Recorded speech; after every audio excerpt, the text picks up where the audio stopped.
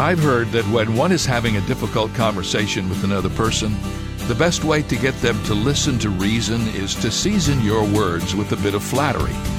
Now, I'm all for showering others with praise when it is appropriate and well-deserved, but I would not recommend flattery as a means to an end. However, I would recommend what Paul suggested in the book of Colossians. Season your speech with the salt of grace, and not just a little. Graceful and kind words will go a long way toward helping two people find the common ground they're searching for. And this is David Jeremiah, encouraging you to get on the road to new life. Discover God's gracious words on Route 66. Route 66, driving the word home. Log on to Route66Life.com and get your roadmap for life. That's Route66Life.com. Route 66. Start your journey home today.